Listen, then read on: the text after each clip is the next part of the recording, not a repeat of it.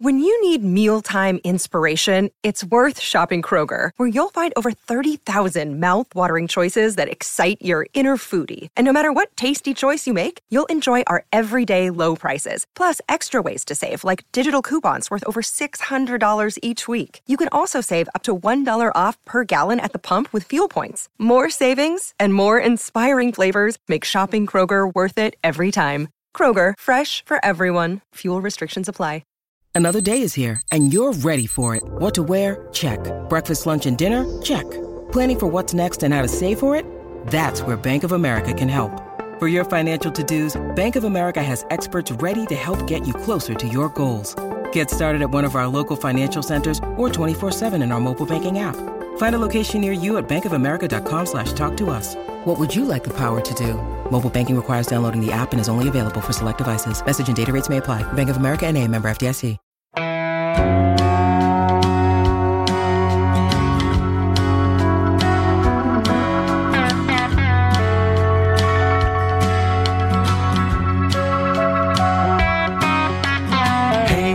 Hey, where you been? Buckeye Talk is about to begin. Hey, come on in. Welcome to Buckeye Talk. I'm Nathan Baird from Cleveland.com. He's Doug Lesmerises. He is Stephen Means. We're chugging along towards the national championship game on Monday, Ohio State against Alabama. Another day full of interviews, like really full, like starting at 11 a.m. You're on the phone with Nick Saban all the way up until like 5:30 p.m. You're on the phone with, who did we get last today? Josh Myers? Oh, Kevin Wilson. So it was like we really ran the gamut today of just like it was a long day of talking football and a fun day of talking football. I thought we got some really interesting answers on the Ohio State side of things about just some colorful things, getting some background on some guys and some things for the future. We're going to talk about that later in the podcast. We wanted to start with what I think are the most urgent things that people are trying to find out about, which is what's the status of Ohio State's roster? What's the status of Ohio State's quarterback? So we'll go with the big subject first. Ryan Day was obviously asked about where things stand.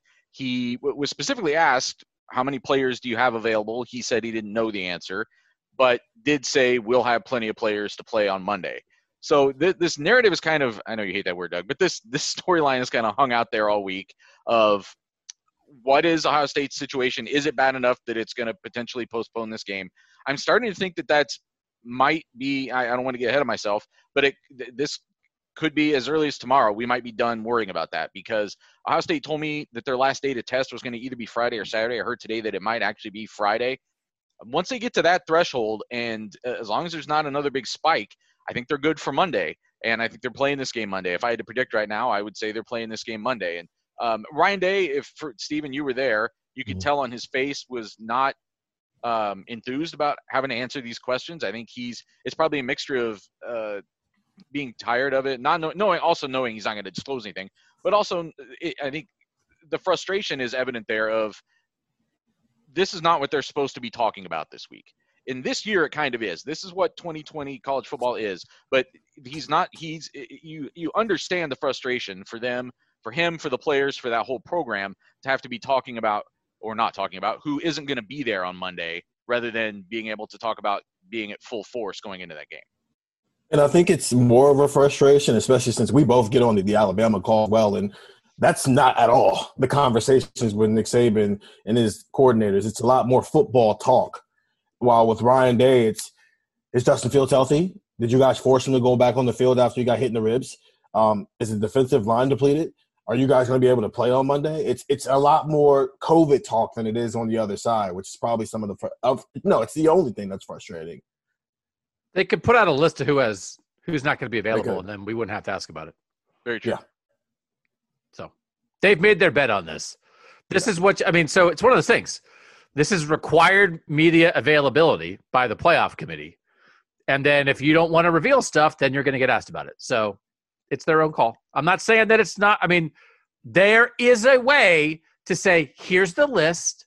These are the unavailable players. And then you don't have to answer that stuff. Then when you get into, hey, these guys are out, who needs to step up? And then you can talk football about it. But that's not how they decide to do it, which is fine.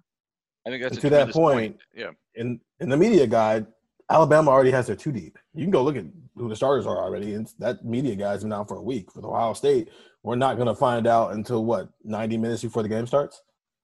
You know, I was doing a radio show hit earlier this week, and the host asked me, it was the day all this was coming out, and he asked me, you know, all this uncertainty, and it leads to kind of speculation, and is this another thing that, you know, Kevin Warren screwed up and the Big Ten screwed up? And I was like, no, this is something Ohio State decided. This is Ohio State's decision to be very vague about who is and isn't available, how many people are or are not affected by this in any given week. This is all on Ohio State. Now, again, if you're an Ohio State fan, you actually, it's interesting because you're all asking us for specific information, but you're also, is it really in the best interest of your team for that information to be out there? That's a different question, I suppose. But yeah, I agree with what Doug is saying. I think a lot of this comes back to Ohio State and how they've chosen to do that. So we'll pass along specificity when we have it, when we feel like we can report it as true fact.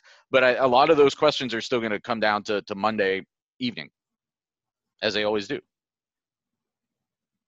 Yeah. Yeah. There's nowhere else to go with that. No. Yeah. This. I do think it is interesting, though. I was asking questions about how are they – I sympathize from the player's standpoint. If you can just imagine, you put yourselves in their shoes, like you're coming off the biggest win of your careers, this very, like, revenge-filled, satisfying win. You barely get to celebrate it, and then you've got more positive tests taking starters out, taking other guys out potentially for the next biggest game, the truly biggest game of your career that's coming up. And I've tried to ask some questions to kind of get the feel of how they're processing that. And I think that's something I give Ohio State's coaches some credit for, that I think at any time these could have been real body blows for the team, either against Northwestern, certainly against Clemson, to lose players of significance going into those games. And the guys who they keep calling on that next rung down keep stepping up pretty substantially. You could maybe, I guess, quibble that it maybe didn't happen as much in the Northwestern game, especially on offense. But certainly in the Michigan State game, certainly against Clemson, they did not apparently miss, like, regular starters that were out for those games. And who they may have only found out a couple days before the game that those guys were out. I think some of that is because the positions they've lost things at, there have been some depth, at least some level of proven depth. Obviously, the offensive line's a different conversation, but when you lost Baron Browning for a week and Tuck Borland for a week, you just plugged in Justin Hilliard, who's a former 5-star guy, who's a veteran here. And in the secondary, it just kind of opened up an opportunity for somebody else who may be actually more talented to play at this point. We were already asking questions when that secondary was full, and so pretty much vouching for, we should see some other guys get some opportunities and have some personnel change. COVID just forced them to do that. So I do think if there are some hits within the position room that there have been rumored to be some hits in, that's a little bit of a different conversation, because we haven't necessarily seen that level of depth come from that room. And that would be 3 or 4 guys from one room who are at a very vital spot who wouldn't be playing on Monday. What did you guys take from what Saban said today? Because he was very cautious to kind of put out the player safety is paramount. That's our first priority. But also said that with like a laundry list of all the reasons why you think it would be the wrong decision to move the game. That it would prolong the season. It would coincide with the day that they have to decide on NFL stuff, apparently. That there was a third reason in there that I'm forgetting. But he had like 3 or 4 reasons why he thought that it would – Alabama was coming back to school next week. Yeah, I agree. So now you're introducing tens of thousands of – so now I guess potentially exposing them more. I thought it was an interesting answer. I thought if you look past the kind of platitude of certainly player safety is the first thing. I read between the lines. I don't think that was the message he was trying to get across there. It's not his call. And of course he wants to play. And his reasons might be somewhat valid. But like if they can't play, they can't play. And like we said before, I don't know that anybody wants like a decimated Ohio State team that can barely playing. So it's fine. I mean, it's one of these things. It's like sometimes like, what do you think he's going to say? He's going to say the thing that benefits his team. His team doesn't have a COVID outbreak at the moment. They're fine. He wants to play. And he's got to say the safety thing because it's like a preamble that you have to put at the front of every COVID discussion in the country, right now. It's like health and safety first. Like it's like you could like it's like the thing at the end of like a bank commercial. You could run at the beginning of the Saban comments. The health and safety of college football amateur players is the most important thing involved in COVID. And then it's like, also, I don't want to have it move back, but I had that thing at the beginning about safety. So, did anyone ask him about his daughter? He was not asked about his Are daughter. you kidding me? Chickens. Absolute chicken. Nobody asked about his daughter. I actually did not. Out on I didn't get called. Twitter. Yeah, I didn't get called on. I was in the queue and did not yeah. get called on. I don't think has either one of us been called on for a Nick Saban question. I had the second question he was asked on Monday Okay, either time I didn't get before called on. before all this went down. So how many people who got called on for Saban were Bama writers versus how many were national or Ohio State writers? I I think maybe don't have that breakdown, but Casa Grande and then maybe two others. Alabama, Yeah, right? I actually they don't identify people by outlet usually, so I don't know. But you know who they Yeah, are. I mean, Not all just of them. off the people that you just kind of know, just being that one's our sister company and the other ones are just national people. I think maybe one or two Alabama. Who from the writers. Ohio State beat asked a question? Dan Hope and Patrick Murphy are the only people I can. And they didn't pull the Bill, trigger? and Bill Rabinowitz, yeah. They didn't pull the trigger on what's up with No. your kid? No. This is why I got to get on these calls. How can you not ask him about it? It's all anybody cares about. It's literally, Nathan, how many hits did your story get the other day? It was the most popular story on their site. It was the insane. country is falling apart. There's a global pandemic. Every player on the Browns has COVID. And the number one story on our site is Nick Saban's daughter pops Talking off. trash. Yep.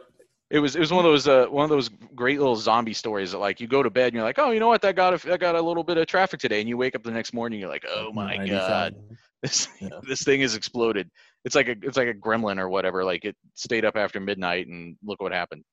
I get the Bama writers might know that, like, if you ask Saban that question and you're on the beat, that he's going to tear your heart out and never ask a question again. But we shouldn't care. What do we care? Ask the question. No national people ask that. It's literally the most interesting thing in this game, other than like all the first round Heisman guy. I think lose. it is, and it's interesting though how now being on two calls with Nick Saban and then watching some other media availabilities he's done is he'll answer certain questions knowing that he's going to get asked about it and then go, I'm not answering any more questions about it. And he did that with Jalen Waddle today, where he gave us an update and then he said, now that's that. I'm not really answering any more Jalen Waddle questions. And I guess he's kind of in his defense, there are people who tend to ask questions if they weren't listening to the other questions that have already been asked. But man, there was a lot of that on the Ryan Day and Justin Fields call. A lot of that. Let's talk about Justin Fields. He was obviously the other health update that people wanted today, personnel update. It took several questions before anybody got around to how are you feeling? Like, what's going on here? And, his response was pretty similar to what it was last week with the phantom thumb issue, whatever that was. He kind of just said, I'll be ready for Friday night. He did want to go into a long explanation of why he felt the Ohio State medical. He thought that some of the things he said after the game was taken out of context. So he wanted to try and set some things straight. I don't know that he necessarily did. I didn't take what he said today to be that different than what I thought he meant after the game. But maybe on a national level that needed that kind of clarity. I don't know. But right away, I made a big point about how when he sat down for his post-game interview after the game, and you could just kind of hear his whatever it was, kidneys, lungs, ribs, that whole mess in his chest was just kind of sat down like together. an old man sits down after a long day of work. You heard his kidneys? It's like, oh, that I don't know what it was. doesn't sound good. No, it might have been a spleen. A liver, I'm not sure. But something in there was like grinding on like in a wrong way. And he actually even said, what was the quote he said today? Like somebody asked him about him changing his mechanics, and he's like, well, sometimes you have to do that when your body parts aren't responding the way they're supposed to or something like that. So like definitely like insinuating that he got crunched in there a little bit, which we all saw. So today I was listening. I had my ears peeled for when he sat down. Not a word, not a sound. You could hear a pin drop when he sat down. So I thought that was like the first positive sign. If you're hoping Justin Fields is healthy on Monday, that he didn't sound like, as Steven said, an old man sitting down in a rocking chair or whatever. Okay. I get it. This kid has not been healthy in a postseason game in his 2 years here. And yes, you're right. He did sound awful when he sat down the other day. But sounded fine today, and it kind of, I think it got out of hand. It went off the rails and kind of was people were insinuating, which is why he needed to set the record straight, that he played and they forced him to play, and he didn't want to be out there. And that's where some of the questioning went. When it wasn't – that dude came back out and threw a 52-yard touchdown to Chris Olave and a 40-yard touchdown to Jameson Williams, and he scrambled some more. Now, he's not fully healthy, but nothing about what he said after the game last Friday or today made it seem like I never felt like anybody forced him to play football. And that's where I felt like a lot of these questions were headed. It's not he missed forcing. one play.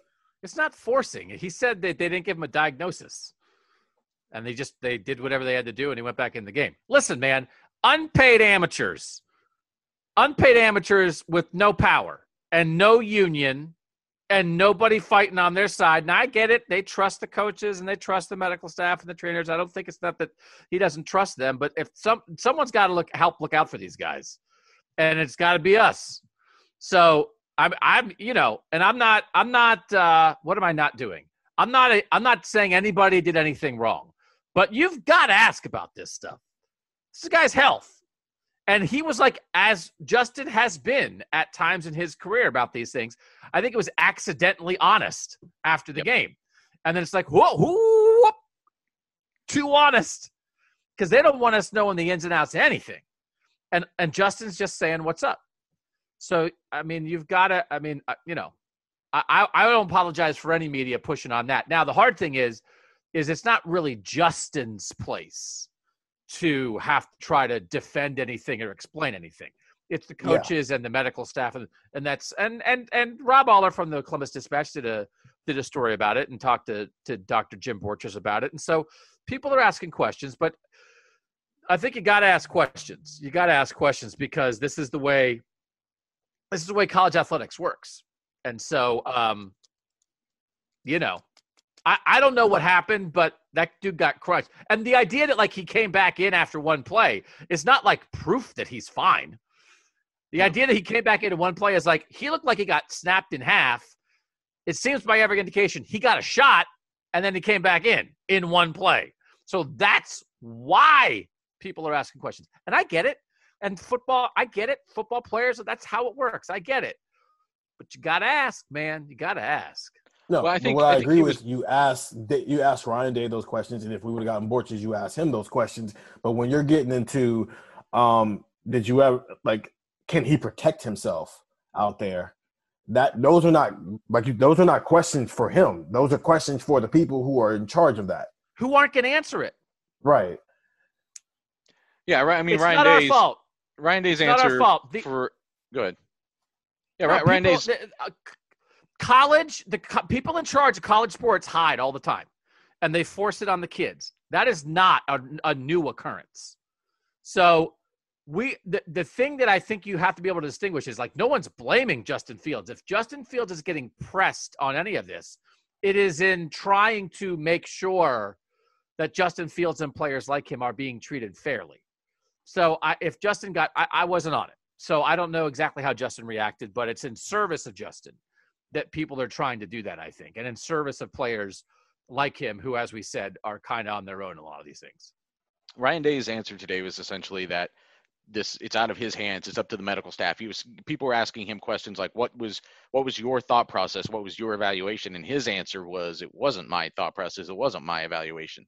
How much of that you believe? I don't know. I tend to believe that. I think that Ohio State, from what I've seen in my 1+ years here, they seem to be on top of things from a medical standpoint, but I know people are, but I think Justin Fields felt some responsibility to stand up because he thought some of that got twisted into something out of the program, right? Where they're just like, or Friday Night Light, or not Friday Night Lights, Varsity Blues or whatever, we're just like loading a guy up with a syringe and sending him back out there, and maybe he can't feel his toes, but at least he can keep playing football and his spine's hanging on by a thread or whatever. I think he felt some need to, like, defend Ohio State a little bit from that concept.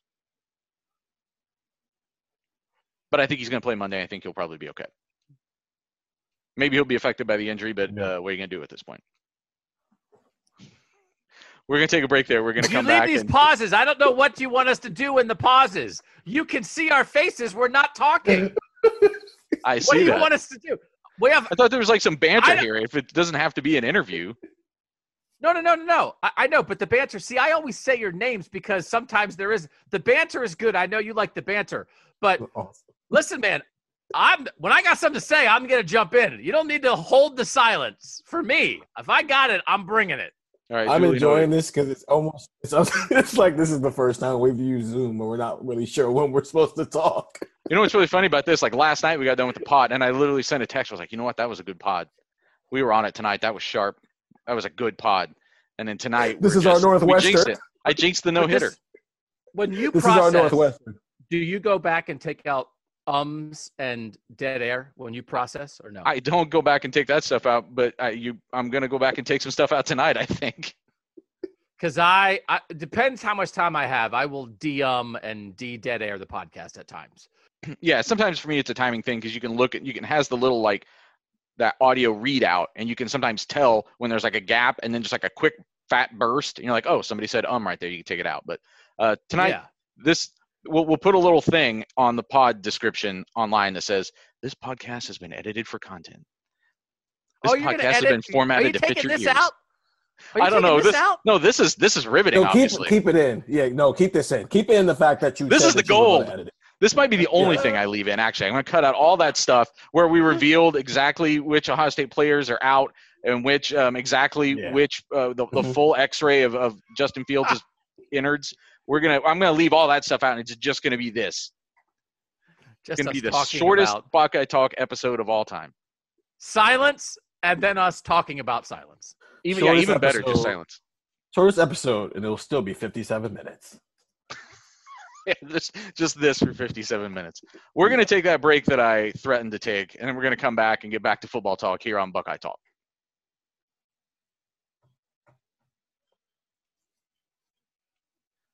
All right, so we got to talk to some new coordinators today. We talked to Alabama defensive coordinator Pete Golding. We talked to offensive coordinator for Ohio State, Kevin Wilson.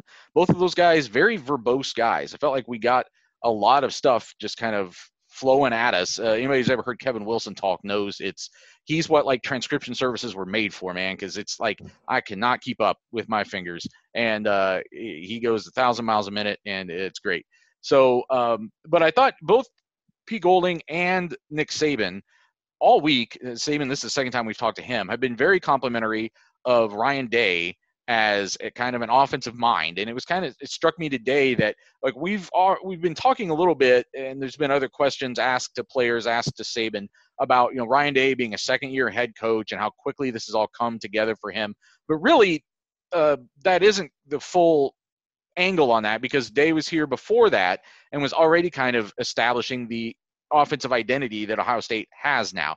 Different quarterbacks and different personnel. It's been evolving still, even just in this short time frame. But I think that that's one of the things that has kind of crystallized for me over this week is that, well, we keep talking about the parts that are firing together to make this offense work right now, and maybe not enough time about the guy who like laid the blueprint and has been shoveling the coal into the furnace, or however you want to say it. It feels like what has transpired here, as much as Ryan Day wants to talk about perseverance and character and all those things, I'm not dismissing him, but the fact that he just thinks about offense at maybe a different level than the large percentage of people in college football is a factor here. I think part of his play calling ability is also this is technically his fourth year here. In the program, second year as a head coach, obviously, but this personnel fits exactly what he wants to do offensively. Vertical threat as wide receivers, in a power run game, and play a lot of play action play. And you couldn't really do that with JT Barrett as much. And Dwayne Haskins was limited as a runner, so there was some things limited there which you could do with him. With Justin Fields as a thrower and what he can do as a runner, and then with the passing threat, the wide receiver threats that Chris Olave and Garrett Wilson are, but then also Jameson Williams as a vertical threat. And now with Trey Sermon running the way he is and this offensive line being what it is, you're seeing the offense that Ryan Day wants to have at Ohio State at its full and peak position. Jameson Williams has like 5 catches, so I don't want to make the idea. Obviously, his usage doesn't do anything. His usage isn't the same as the other two, but just the style of wide receiver he is. I'm not saying his usage is the same as the other two. Okay, he hasn't done anything. He hasn't done anything the whole year. No offense to him. It's just he hasn't done anything. I don't know. Have we not is Ryan Day not talked about a lot about this stuff? I thought like Ryan Day and Lincoln Riley are like the two offensive geniuses of college football. Like I think about this sometimes because I grew up in Pennsylvania, and Harrisburg is the capital of Pennsylvania. When you're learning your 50 state capitals, I always felt like Harrisburg is a hard one because it's weird. And if you live in Missouri or Nevada or California or Texas, and you're like, what's the capital of Pennsylvania? It's like, is it Philadelphia? Nope. Is it Pittsburgh? Nope. It's like, is there another city in Pennsylvania? And it's like, I grew up 10 minutes from that city. So I knew Harrisburg. So I was like, oh, well, I got one of the hard state capitals. It's right here. That's what Ryan Day is like that to me in some ways, that I wonder sometimes if people, you know, if you're a fan of USC football or Texas football or Georgia football or, well, not Georgia football, they know, but just like a random football fan, and you're like, who's the Ohio State coach? What was he before that? Because he'd never been a head coach at any level. He'd been in the NFL before he came. Before that, he was at Boston College and stuff. And it's like, who is this guy? And that we're just like, well, he's Ryan Day. I don't know. We're supposed to. And I wish I could be in because if it was happening like Dabo Swinney, I think when Dabo took over, Tommy Bowden got fired and they elevated Dabo, and it's like, who's the new Clemson coach? He's like an interim guy. Are they going to keep him? And he didn't really know. And then after a while, all of a sudden now it becomes Dabo. Like it just, I wonder, like, what is Nick Saban? Like, it feels like a big deal for Nick Saban to say Ryan Day is good because kind of like, who is Ryan Day? Except like we know he's good. I do feel like when it comes to quarterback play and quarterback recruiting and that kind of thing, he is lumped in with Lincoln Riley a lot. But at the same time, I guess, Nathan, if the point that you're making is like that it feels like kind of a big deal for Nick Saban to say Ryan Day is really smart and really puts a game plan together and that kind of thing, that does make sense because last time these guys played, it was Urban and Nick. And they're like peers. And now Ryan Day and Nick Saban aren't peers. Nick Saban's an old guy on top, and Ryan Day is a young guy coming up. And if it was reversed, if Urban was still here and Alabama's head coach was a second-year guy that, like, literally we kind of didn't know who he was, you know, that would be weird to us. So, like, I wonder sometimes, like, what Alabama like, if you ask the average Alabama fan right now in game week, who's the head coach of Ohio State? Like, would 100% know? Would 80%? Would 50% be like, I don't know, is it still Urban Meyer? And to us, it's just like, oh, he's Ryan Day. He's really good. Yeah, but and we've talked about this before too, though. I think one of the contributing factors there is he's also not a guy who kind of leads with his personality, the way that some of these other people that you talked about too. Now, he hasn't won yet as much as Dabo Swinney. He hasn't obviously won as much as Nick Saban, who doesn't necessarily lead with the personality, but he's just won so much that you have to pay attention to him. But I think that's a factor there too, in some of the anonymity that goes along with that. But from these guys, that is kind of what I was getting at, was that I think sometimes it's hard to tell. You get into these things and people are talking, everybody's saying nice things about each other. It's a national championship game. How are you going to just like take shots at the guy who also made it to the national championship game against you? But I felt that there was like a lot of genuine respect being thrown around by Alabama towards Ryan Day. From Pete Golding's side of it, I thought a lot of it was very schematic. It was very you could tell that Ryan Day and Ohio State have given him something to chew on this week. Like I asked about the tight ends, like when you go up against a team that didn't throw to its tight ends for literally 2 months because of cancellations and stuff partially, and then now all of a sudden they're like the greatest red zone threats in the country. Like, how do you process that as a defensive coordinator? And his answer was, oh, that's what they do all the time. They disguise a lot of things and do things out of the same formations and trick things, you know. And I thought it did give me some perspective on the fact that I think Alabama, which is this immensely talented program, and so is Ohio State, but I think we sometimes stop thinking about it in terms of talent, or maybe that's our fault. But it's that there is a real chess match that's going on here, and I think that Ryan Day seems to have their attention. You brought up Georgia quickly, Doug. I wonder, because Kirby Smart, that's his first head coaching job too, and that's a pretty big program. I wonder how long it took for people to kind of see him as a household name, being in that not completely similar, because obviously he wasn't an in-house hire, but just I don't know if Kirby Smart was a household name the moment he got hired there. I might be wrong about that, but he was Saban's defensive coordinator for like a decade and was waiting for the perfect job and was winning national title after national title as like Saban's right-hand man. The thing with Ryan Day is that like, he just kind of came up. Yeah. Was only here for 2 years and then was the head coach, and he wasn't an outside hire. As far as like as assistant coach can be famous, I feel like Kirby Smart was a pretty famous assistant coach, and that part of the deal was like that was like Georgia going and getting Saban's defensive coordinator. This is just like Urban Meyer retired and was like, "You want it?" Like the guy standing next to him. So, but that's like everything. I mean, like again, I mean, who was, whatever. Once upon a time, Nick Saban was a Kent State coach, and it's like, who's this guy? Mm-hmm. So this is how guys start off. You don't start off famous, but Ryan Day is pretty anonymous for a guy in a job this big being this successful. I think that's the main thing that probably everybody would agree on. And so far, he and Kirby Smart sort of a similar level of achievement, right? I mean, they've got a team in the national championship game now. I guess Smart was maybe only one playoff appearance and got to the championship game, and Day's been there like 2 years in a row. But Doug, you've talked before about like isn't there kind of like a second year trend and what that sort of means for a lot of head coaches? And I think we talked about it speculatively months ago about what that could mean for this coming Ohio State season, and that's sort of come to fruition here. I mean, there was a time when it was like a big thing because Urban did it at Florida. It was Urban's second year, and they won the national title. As Steven said, Tressel did it in year 2. Urban here was year 3, but it was actually like only year 2 that they were eligible. Yeah. So I think there was somebody else. I think was Les Miles might have been year 2. There was somebody else that was like, because the thing is, what happened with a lot of those programs are they didn't bottom out. They just had like a good coach who recruited. That one out. Buckeye talk.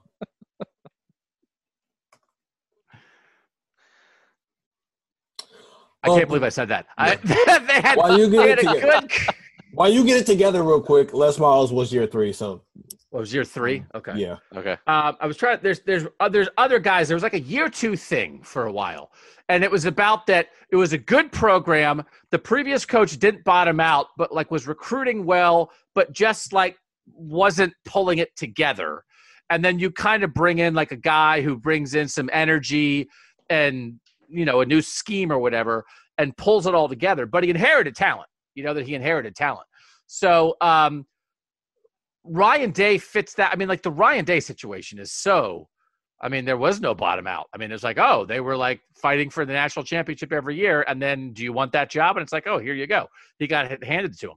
So yeah, it's a really interesting thing. But if you do it right, that second year coach, it's not like you have to get all your guys. Now, if you're taking over for a coach who was awful, was 2-10, then it's like, you got to get 5 years and get all your recruits in and do that kind of thing. But yeah, there's been a lot of these high-level programs that this is kind of how it works, and Ryan Day could certainly be the latest. And I think it's interesting to look at it. I mean, it's a great opportunity, but there's also great pressure. And I feel like sometimes Ryan Day has kind of talked about feeling that a little bit, and maybe that goes into what he was saying this year about this great opportunity, and we can write a story, whatever. Like I feel like he knows that he took over a team last year that was national championship caliber. There was going to be probably enough residual from staying around for this year, certainly when Justin Fields did, that there's going to be another national championship caliber team. But like everybody knows that, and there's a certain level of achievement that goes along with that. If you're not taking advantage of that and at least giving yourself a shot, and getting in, certainly not getting into the playoffs, but then advancing to this stage where they can actually get on the field and maybe win one. I think that's something that sort of maybe sets a stage for what comes next. It kind of leaves, sets a tone, I guess you'd say. Yeah, but they're also recruiting at a really high level too. So while some of that might be hyperbole, I get why he's saying that, but that's also a little bit of hyperbole for a guy who has kept up to the status quo with what the guy before him was doing from a recruiting standpoint. I mean, I do think people have an understanding that it might take a guy, even when you inherit something great, it might take a while. Which again is like the thing I said when I picked him to go 9-3 last year. It's like Ryan Day loves getting picked to go 9-3. Who wants to get picked? Hey, you're a first-year head coach, never done this before, 12-0. Nobody wants that. Chris Holtmann, his first year with the basketball team, they were picked to finish 11th in the Big Ten, and they had a great year. And Chris Holtmann wouldn't stop talking about that. He loved it. First-year coaches do not want you to think they're going to be good. They want to have their team. It's an easy motivational tactic for the team, and it lowers expectations for the fan base. So I think there was a level of I don't know. I mean, Urban left he inherited great stuff, but also was a little tough. And I think Ohio State fans got that. So It's just he is in a really good spot. I'm not saying he's in a no-lose situation because I was struck last year. I'm not saying that at all. It's not a no-lose situation, not at Ohio State. I was struck last year after the Michigan win about how really honest he was about sort of the burden he felt of that. Of like, I'm an out-of-state guy. I didn't grow up in the rivalry. This is the greatest rivalry in college football. Here we are. We're undefeated. We got to go win this game. And that was a weight on him. And he really let us in a little bit on that after the fact. So that's one thing. National title's another. But while I don't think he should feel like, everybody is thinking, Ryan, you have to win right away here. I don't think that's really what fans think. I do think he feels that to some degree, Nathan, which I think is what you're saying. I do think he feels that to some degree. Steve, we're going to get into some individual player conversations here in the third segment here. Anything else that jumped out at you from the coordinator conversations today that is going to be an impact on Monday's game?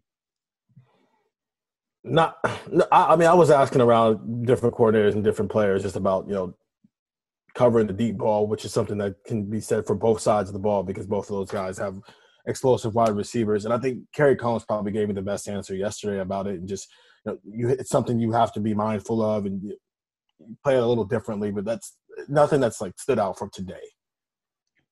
Doug, if you had been there today, besides asking Nick Saban about his daughter, what else would you have asked today? I don't know if I'm going to get a chance to write it this week. I might have asked Saban. It's I'm trying to figure out what he answered this or not. I'm intrigued by the idea, and I think I mentioned it maybe on the podcast before, that 6 years ago it was Urban Meyer versus Nick Saban. Urban has now passed it off, and he has his successor. And asking Nick Saban something about the idea of, Nick, when you see what happened with Ohio State and Urban Meyer, how important is that to a great coach? Not that you're, necessarily going anywhere anytime soon, but the ability to pass it off and keep it going. How important is that to a successful coach whenever he does decide to move on? And see where maybe he would have gone with that idea. I'm not sure. It's a pretty reflective question when the national championship game is 3 days away. So I'm not sure he would have. That feels almost like a SEC media days in July kind of question. So I'm not sure he would have gone down that road.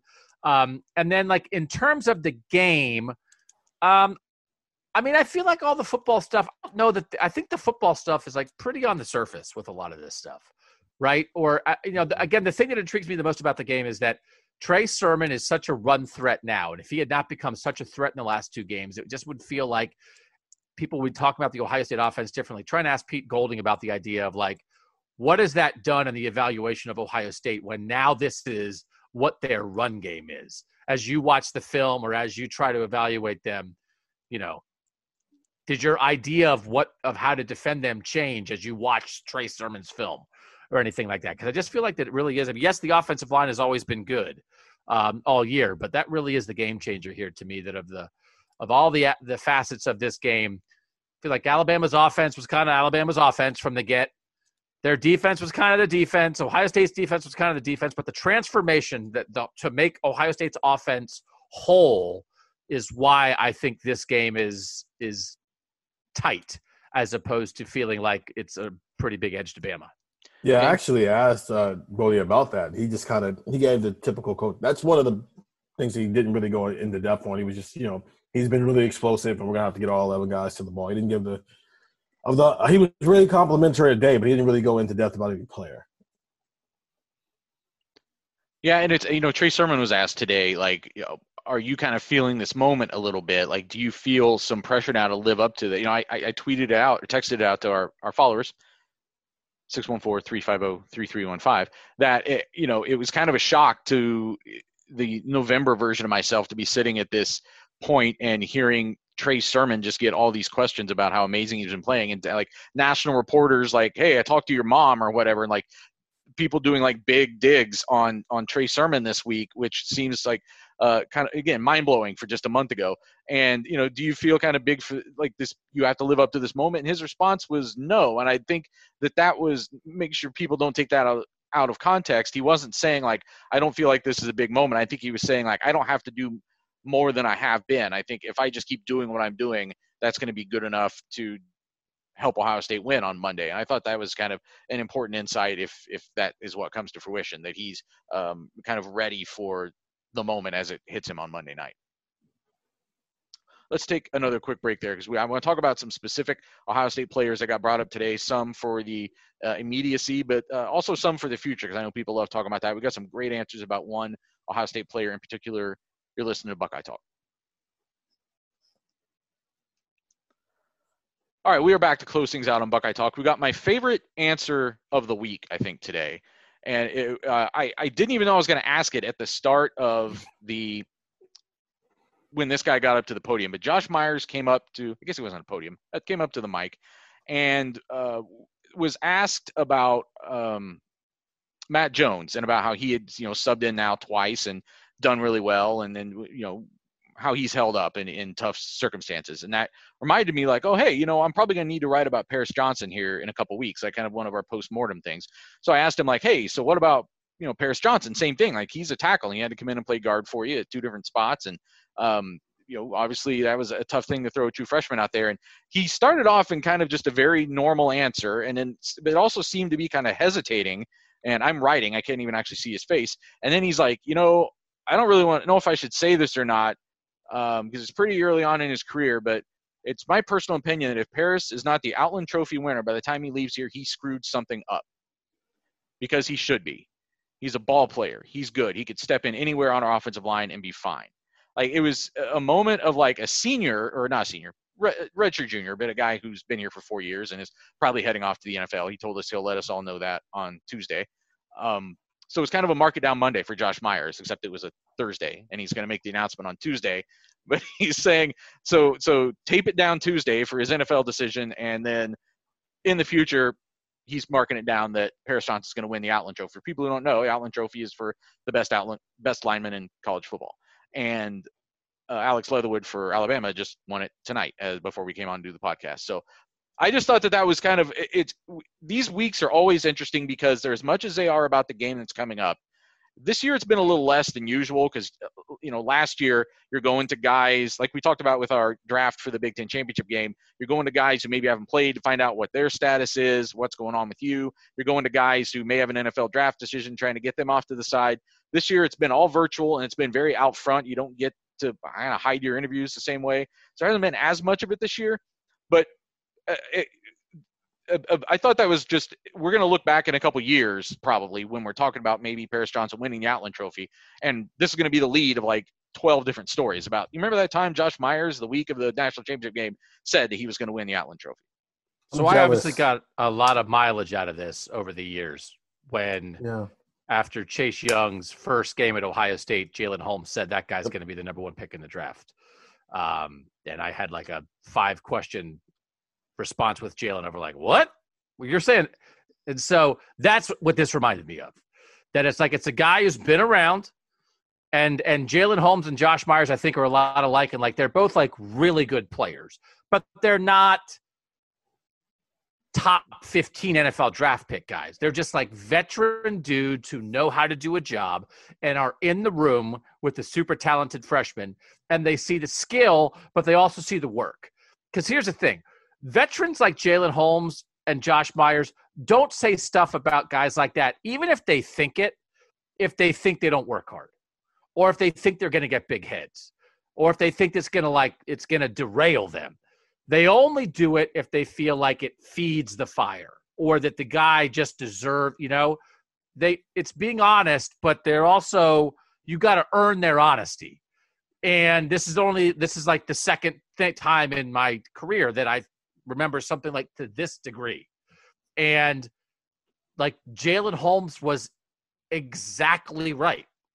Like who would know better? Who knows a young guy better than a veteran in his room? Nobody.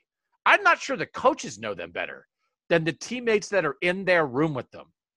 So I would take this to the bank.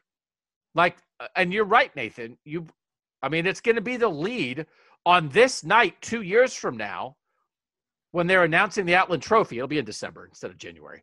But it's Outland Trophy night right now as we're talking. That will be the lead to your story about it. 2 years ago.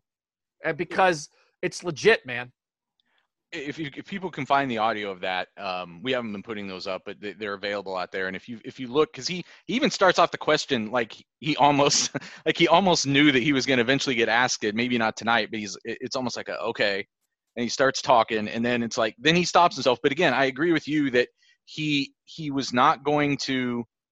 He was not going to say that unless he absolutely believed it. Like there was conviction in his voice. Because I think Josh Myers, of all people, there are guys on every team who might say outlandish stuff once in a while, who might say more than is proper for praising someone, even if they have good intentions.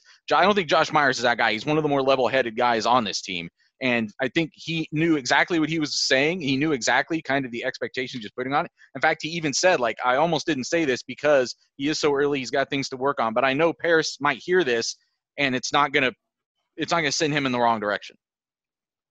I think there's a big difference, though, between these guys saying, oh, yeah, he's going to be a pretty good player, and saying he's going to be the number one pick in the NFL draft or win the award that says you're the best player at your position. And, I mean, yeah, the potential is obviously there. His first snap of the game, his first actual meaningful snap, he got a pancake, and he drove a linebacker almost 7 yards to get it. And it's on one of Trey Sermon's better runs of the night. And then if you look at his highlights from his high school, I don't know how he made offensive line work and blocking look fun, but somehow he made it look entertaining in a highlight film, and that shouldn't be the case. And so there's a reason why Ryan Day felt like he needed to recruit him twice when he took over at this head coaching job. And Josh Myers saying things like that and Paris Johnson doing things like he did against Clemson proves that. And didn't he also say, I thought an important thing, and all I know is what I read on the texts that I got at 614-350-3315, is that didn't he say he'd be starting at 99% of the schools? Yes. Because this happened, and this is not, I don't think it's unfair by us, but it's like, okay, we thought maybe he'd win a job. He battled with Nicholas Petit-Frere. Nicholas Petit-Frere won. It turns out that Nicholas Petit-Frere is playing at like practically an All-American level and was a 5-star himself and is 2 years older than Paris. But I also think it's possible. I think maybe we did it to a small degree. Maybe fans did it of like, oh, I thought Paris might win that job. Huh.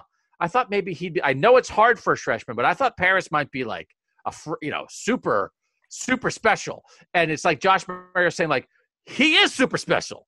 He is unbelievable, but we're so good, he can't beat out Thayer Munford and Nicholas Petit-Frere. And by the way, Nicholas Petit-Frere and Thayer Munford have like not given up anything the whole year. So I thought that was also, and again, it's strategic. And this is why it's again similar to what Jalen Holmes, who by the way is exactly how you described Josh, just like a level-headed guy, not prone to hyperbole, why he said it about Chase back then.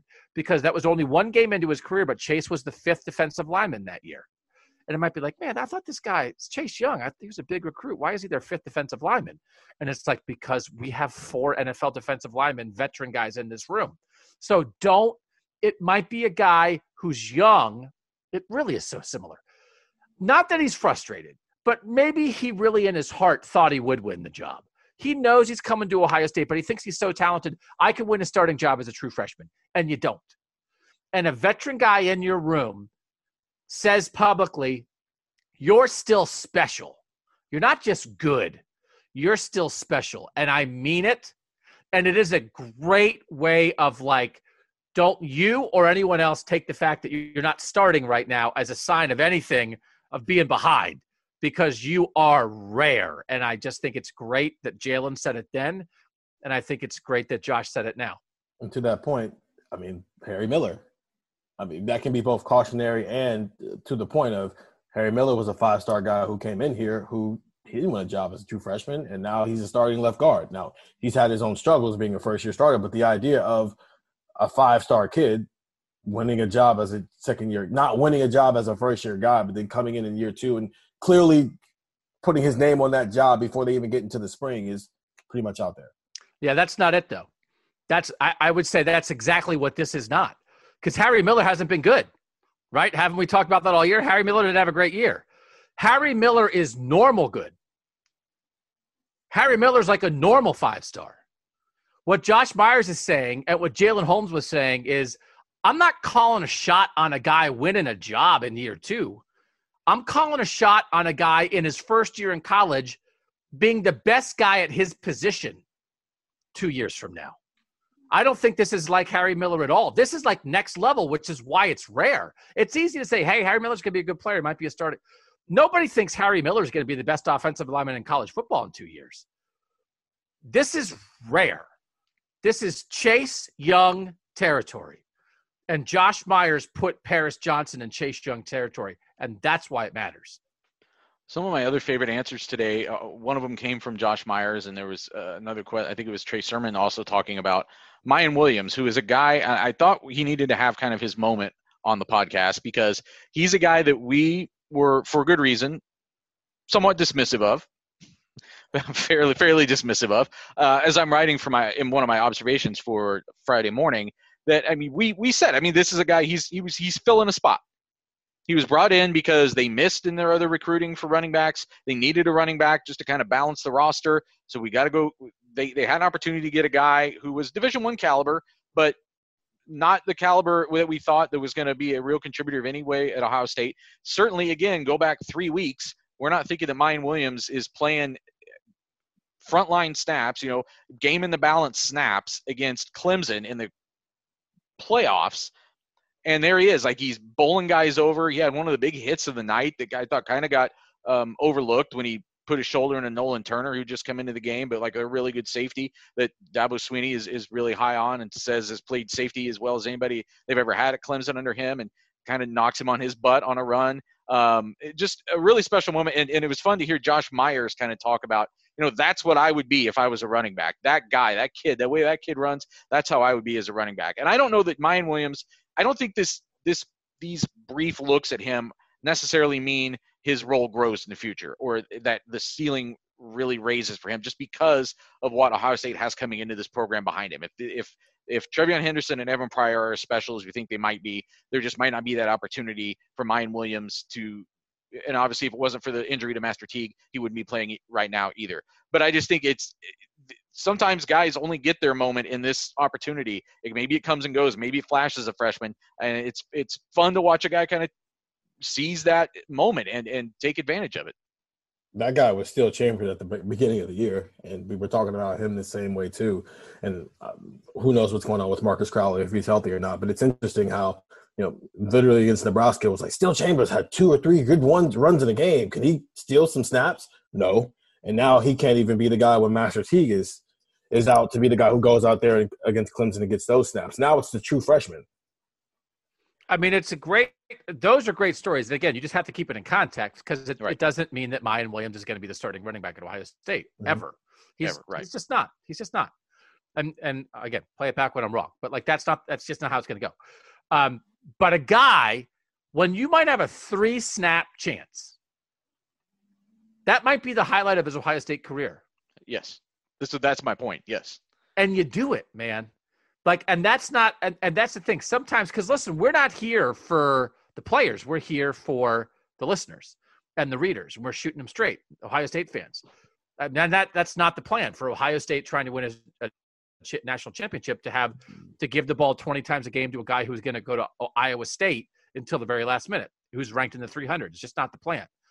But man, when you get your shot, you get 3 carries, and you do something, and you help your team beat Clemson.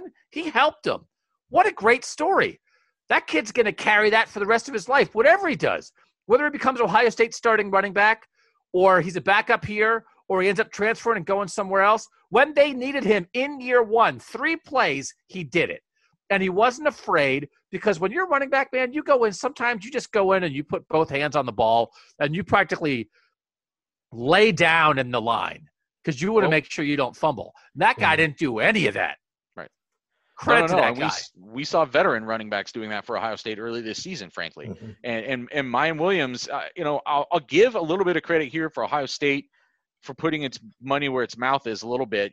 Again, I think Tony Alford was even getting questions about Mayan Williams that were somewhat dismissive of him, and him kind of pushing back and saying, we think the guy has some talent. Now, there's no guarantee that he's ever going to play, but we think there's something there. And Ohio State let him, I guess, go prove that in practice. Now, we don't know exactly what's going on with Steele Chambers. Like Steven said, he was the one who was in that position earlier this year, that kind of third in the pecking order. He's been nowhere to be found for a while, at least on the offense.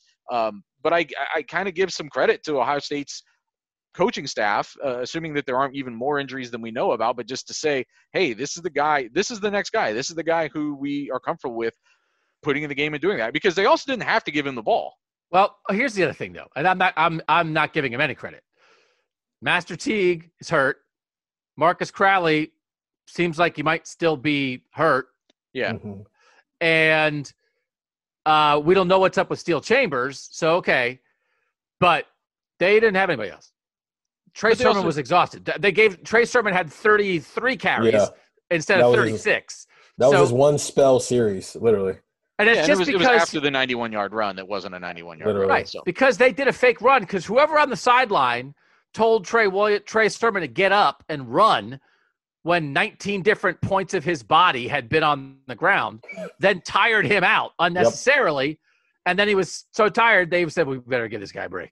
Put in there like, who's next? It's like Mayan Williams is like, coach, it's me. So I'm not – well, I am disagreeing with you. It's like I'm not giving him any credit. There was nobody else to put in. I'm giving Mayan Williams all the credit in the world, and I get it. Yeah. The coaches have to coach you up. That guy – and here's the other thing too. I don't think Mayan Williams is good enough to be the starting running back at Ohio State. Mayan Williams might be good enough to be an All-American. The guy, Breece Hall at Iowa State's an All-American. And that's the school that recruited this guy to come in and like, oh, do you want to be the next guy behind that guy? I don't know what's going to happen, and I'm not going to say kid's going to transfer ahead of time. Did you see that guy has something? He's also looks like he's 5'8.5". Yeah. He doesn't look – let's see what Travion Henderson looks like. I know what Bijan Robinson, the guy they tried to get, I know what he looks like. Mayan Williams doesn't look like that. No offense to Mayan Williams. He knows it. But when they needed him, that's the only message, really. And we're all saying the same thing. Right. That guy balled out when his team needed him in a playoff semifinal.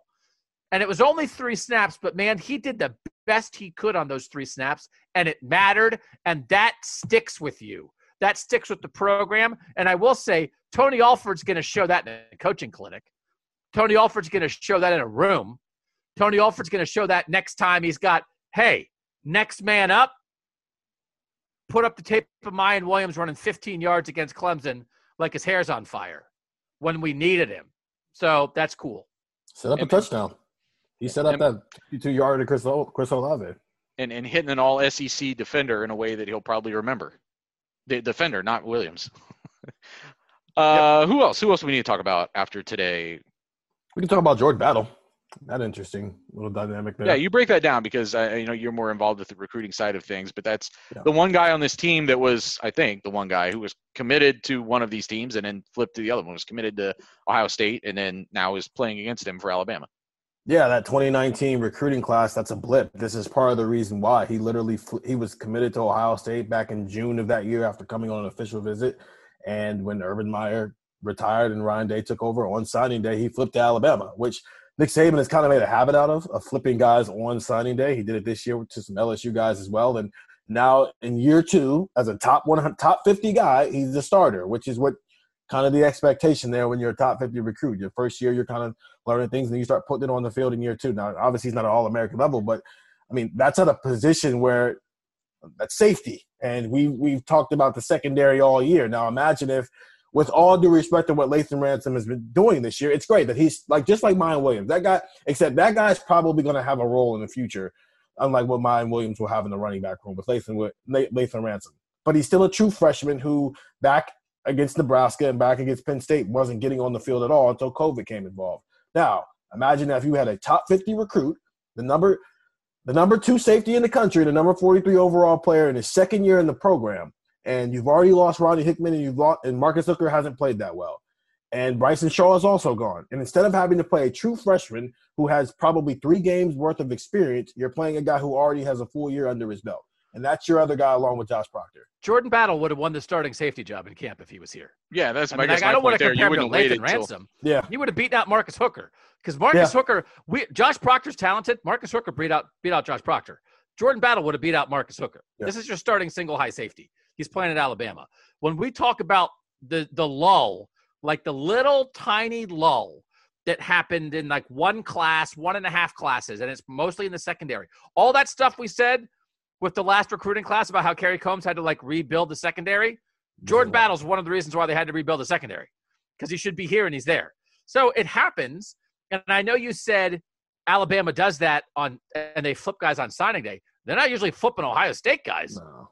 So like that is especially top 50 guys. It's not the difference between who's going to win the national championship game, but Ohio State, but also when you get flipped on signing day, and I don't know, I don't remember the ins and outs. I'm sure Ohio State wasn't completely blindsided, but they didn't replace him. Sometimes it's like, oh, you had a guy, then he flips, and it's like, oh, we lost the number. Even like Devontae Smith, like this year, Devontae Smith, they lost him to Alabama. Well, that's because Jordan Hancock was coming. And even if that they upgraded, but even if it's like, oh, well, we lost the number 61 player in the country, and so then we got the number 183 player in the country. Mm-hmm. This was like they didn't really – I don't think they really replaced him. They just lost a top 50 guy at a position where they really could use some help, and here we are. Here we are. It's a national championship game, and we still have some questions about the safety, and they're playing a true freshman. So, yeah, Jordan Battle – no matter where he went to school, he would have been starting in this game. I know from my conversation with Baron Browning last year that was the decision at the end of the day, Alabama, Ohio State. In fact, I think he even screwed around with Urban Meyer or something like that and told him he was committing to Alabama or something like that and was actually committing to Ohio State. Was there anybody else that was like the last two battling for anybody on these rosters? I mean, J.C. Latham, obviously, and we see who won that one, but not on this roster right now, no, that I can think of. But Doug would know that better than me because now to like try to run through it in my head. Yeah, it's tough going back 4 or 5 years in the spot. But it just seems like there should maybe be more obvious answers to that, and I think that's probably gonna when they play again, if they don't play again in the playoffs, when they start playing again in the regular season, I think that will be a bigger number. Don't you? Don't you feel like this is getting more of a there's more head-to-head things maybe popping up here? I think the quarterback thing gets interesting because obviously they got Quinn Ewers, but whoever is after that, with the way Alabama is now also recruiting quarterbacks, I'll be interested to see if there's a quarterback whose top three is Alabama, Clemson, and Ohio State when it all comes down to it. I mean, there was a time where it was more, right? I mean, a couple of years ago it would have been more. I mean, Joey Bosa told a very famous story about like being in Nick Saban's office and Nick Saban having like a clicker that he like points at the door and it automatically shuts the door of his office. And Joey Bosa was like, oh my God. It's like one step beyond the clapper. And so, but like when Urban Meyer is down there in the South, right? I mean, getting some guys, I don't know who Von Bell's other finalists were. I don't know who Raekwon McMillan's other finalists were. I think Raekwon was from Georgia, probably had Georgia. And again, we made a big deal many moons ago when Nick Saban was up here, dinking around in Ohio a little bit and was recruiting Marshawn Lattimore. And it was like, okay, Nick Saban's going to come to Cleveland and take a top 50 kid out of Cleveland? What is happening? And it was like, no, it didn't happen. But Nick Saban spent a little time on that. So I actually think they might be Latham obviously just happened, but they might be in a little lull of that right now just with where Ohio State is. Because Ohio State's in Texas, Ohio State's in California, right? I mean, Ohio State, some of these other guys. I mean, I just tried to go through in my head of like, well, who's like the second place team? Actually, that's a good offseason. That's not a bad offseason story for you, Stephen. To go through the entire Ohio State roster and just even go by their final three or their final five, whatever they officially released, and tally up all the other schools. Who were the other finalists for the guys who came to Ohio State? So I'm just trying to think of that. It's like, well, Pete Werner, he's from Indiana. It wasn't really him. Tough. It would have to be a really national guy. Like it couldn't be just Midwest people. I don't know. This is no sense in me talking poorly about recruiting. Like, I don't know. Shaun Wade's from Jacksonville. I don't know where Bama was for Shaun Wade. It's like Tyreek Smith. Well, he was going to go to Penn State. He's like Zach Harrison was down to Michigan, so a lot of these guys that are more like Midwestern guys, it wasn't Bama. But yeah, I mean, I think to your point, Nathan, I'll be curious, but part of the other reason is like if Ohio State's going to have success in California and success in Texas and success in the Midwest, then because Ryan Day and some of these guys don't have as many natural success in Virginia and that kind of place, TreVeyon Henderson, who was TreVeyon Henderson's other finalist? I don't know. But that they aren't going to – they maybe won't run into Bama as much in SEC country because maybe they don't have to be in ACC country as much and they don't have the natural urban connection. And it's like, listen, man, we'll go get 5 stars in California. But if Sark shuts down Texas, then maybe. But again, who are you going to – it's like we talk about going to areas of weakness. I think Ohio State's going to spend a lot of time in Saban territory. It's like, oh, who are you recruiting? It's like, oh, we got this really good kid in Alabama. Oh, he's from Tennessee. He can get to Alabama's campus in like 2.5 hours. We're going to spend a boatload of time on that guy. It's like, really? Are you? So anyway. Fair point. Speaking of Michigan, you brought it up. I wanted to get your thoughts on Don Brown's hire in Arizona as a defensive coordinator. So Ryan Day didn't end him. He just chased him several hours out west. He just chased him to the worst conference in college football right now. No. He ended him. Arizona is getting zombie Don Brown. Yeah. He is back from the dead. This is not Don. This is not the real Don Brown. So I get it. Listen, people like their friends, and I'm not an expert on the subject because I don't have any friends. But it's like, okay, I get it. You're a coach, and you hire your friend. And if it's like Ryan Day and Jeff Hafley, and you're like coming up the ranks together, and like you've known each other forever, even like Urban Meyer and Greg Schiano, right? That Urban Meyer finally got to hire Greg Schiano, and they'd been recruiting. Like that's kind of like, hey, and I respected him, and we were fighting on opposite sides, and I thought to myself, if that guy is ever, I'm going to hire him.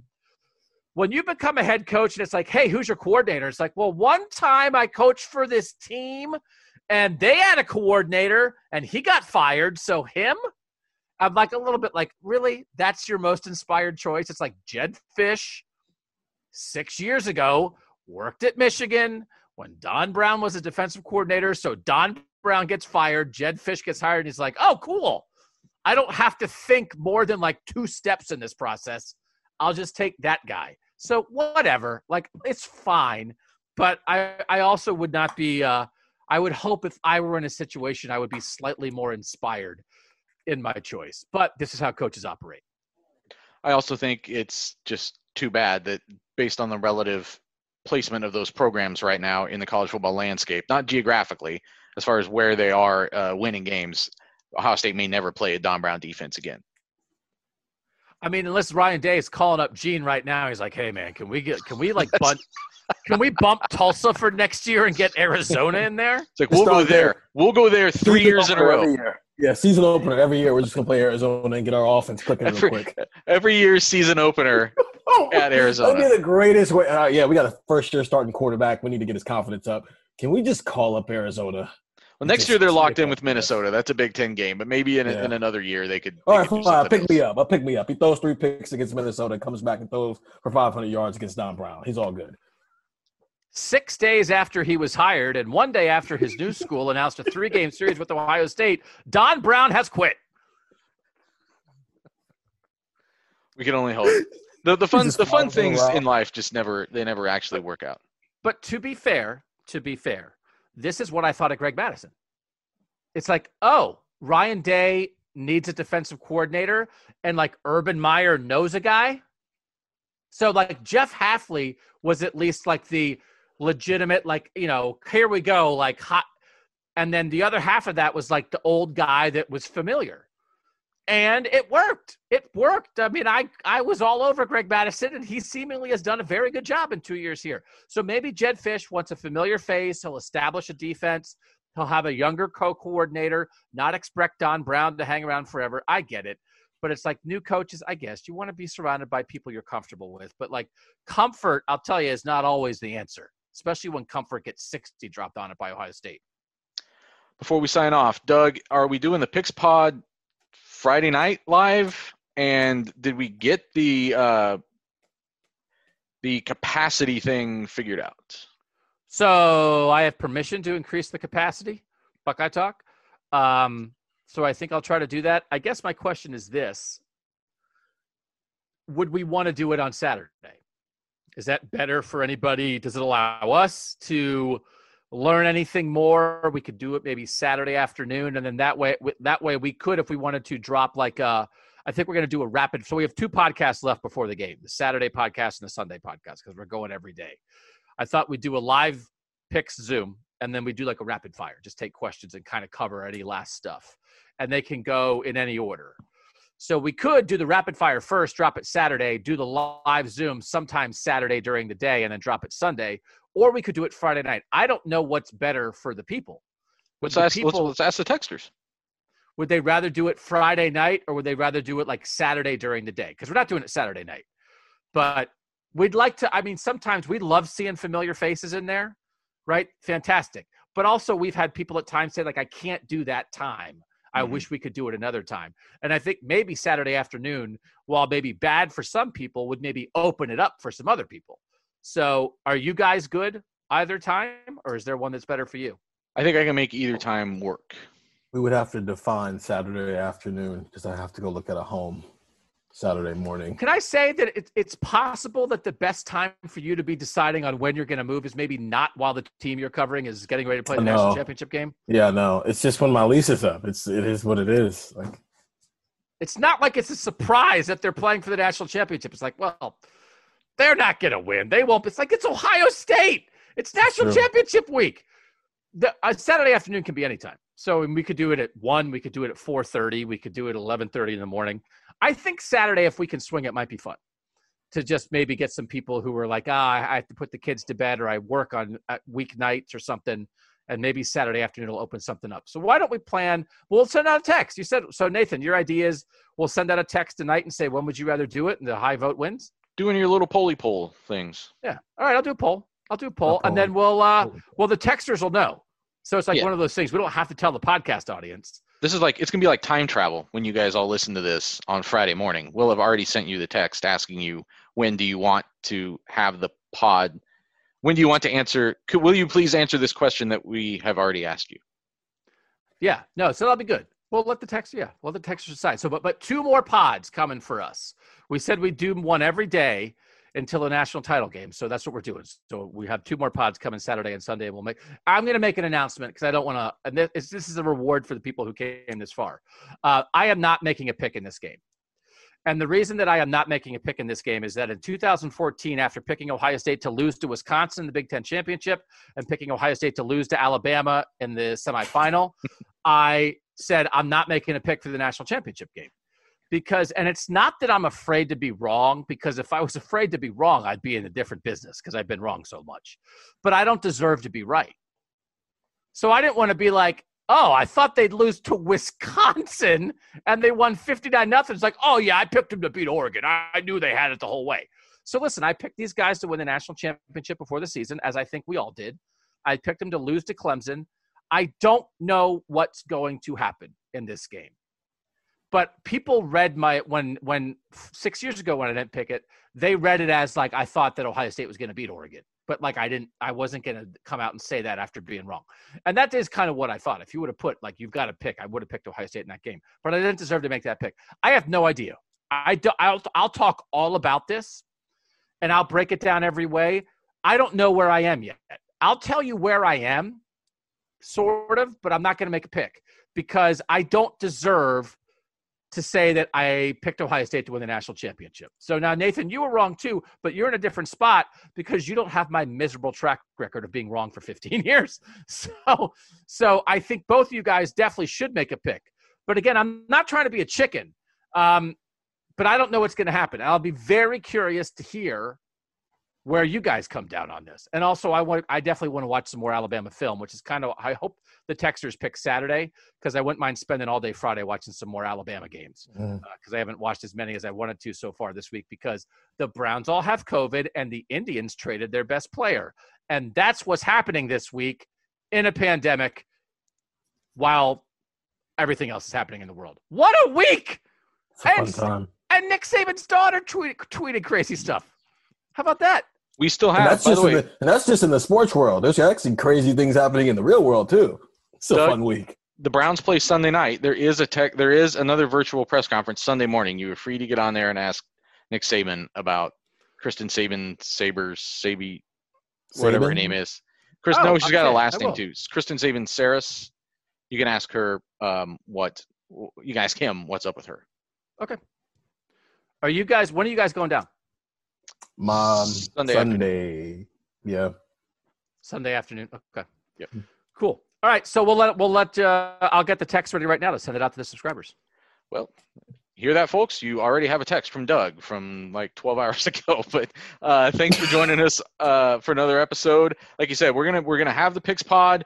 You guys will decide or help us decide when it's gonna be. Look forward to seeing you there. It's gonna be another live one. The last one was fantastic. Some of the best banter that we've had so far, just among the people there, chatting in the little chat box, whatever. It was a good time. I'm hoping for another one, and we're gonna try to get that problem fixed we will have that problem fixed with the capacity, so everyone will be able to get in. And with that, I'm Nathan Baird. He's Doug Lesmerises, and he's Stephen Means. And that was Buckeye Talk.